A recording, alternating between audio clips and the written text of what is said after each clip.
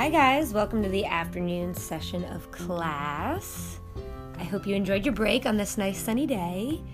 So this afternoon we're going to be kind of touching base on some more psychology in design. So we've been talking about messages and how graphic design can be a tool. So this von Restorff effect is known as the isolation effect and can be very effective when you're applying it to design. So I figured this was a good one to cover because it sort of matches how we try to grab people's attention. How do we get a message across? What stands out? So this YouTube video is going to do a much better job at explaining it than I could over this pod class.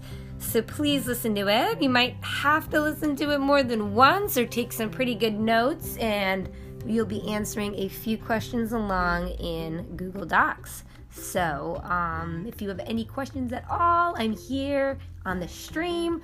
I'm on email. Reach out any way you guys want to. And thanks. Talk to you guys soon. Bye.